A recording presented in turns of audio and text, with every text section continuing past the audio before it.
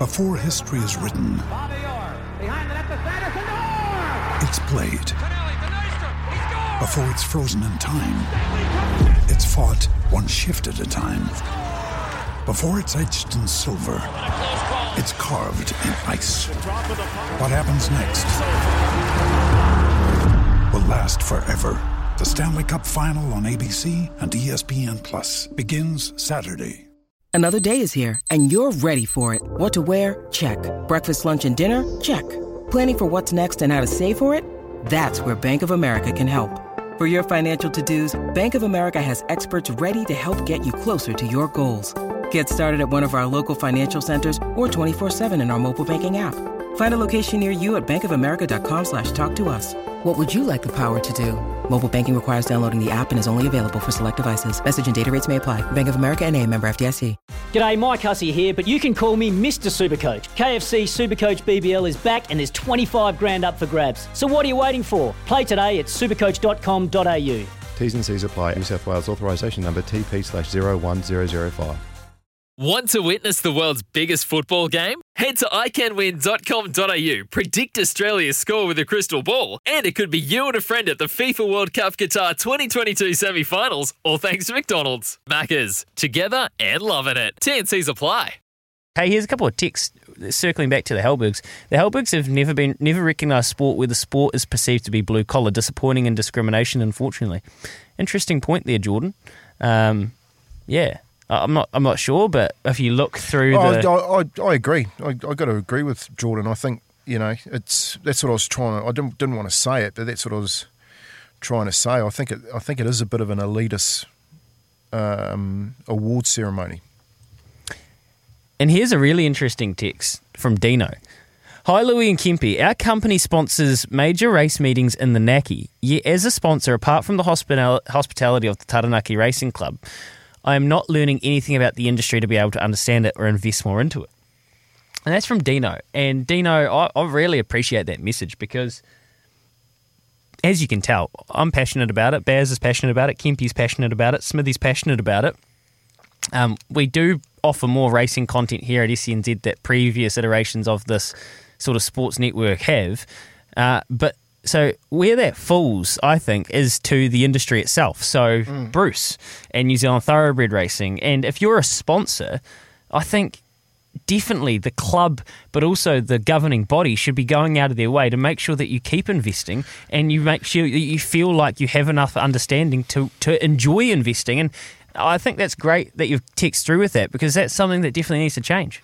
Yeah, look, if you look at the mainstream sports like rugby league in New Zealand, when they're running events at Mount Smart Eden Park, they normally have people going around educating in your lounges. So you have half times, people talking, telling you what's going on, giving an analysis of the game, the ex players and so forth.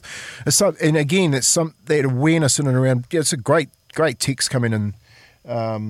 There by Dino, is that if you have got a sponsor there, educate them. What he's saying is educate me. I want to actually give you more, but I don't. 100%. I don't know what's going on. So the for instance, Hobbsy down in Taranaki, what he should be doing is having someone going around and saying, "Hey guys, this is what's happening. This is what the trainers have done this week. They've been up every morning. Get a trainer to do it. Get a exactly. And get jockeys to talk about the race." And Bruce said it actually falls on the stakeholders as well. Well, I think it falls more on the stakeholders to educate. Well, it's their livelihood. That's exactly right. You don't want to dry up your way of living. And, there's two. So there's the sponsors, which are crucial. And if you're sponsoring Dino, you need to be being looked after. And then the next step underneath that, actually the first step, is the punters, the people. I often wonder, you go to a race meeting and if you just kind of walk in, a lot of the time, and I've been there in the last 5 years where I was less acquainted with the industry, you walk into a track you've never been to before, you're kind of looking around like, is this where I'm meant to be? You kind of wander up to the gate, you turn around, you kind of like... Some of them you walk into and go, what year is it? What year is it? Where am I? And there's not... And it's a lot of it comes down to resource, and they can't have multiple staff working and educating. But why not in between, say, races 3 and 4, or 2 and 3 actually, or 1 and 2 even better, let's say 2 and 3, why not on the public lawn at Ellerslie?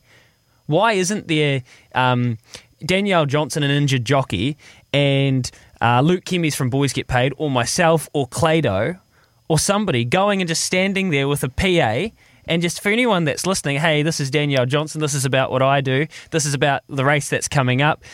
Kids come up and talk, and I know Love Racing have been running some of this stuff for kids through summer, which is awesome to see.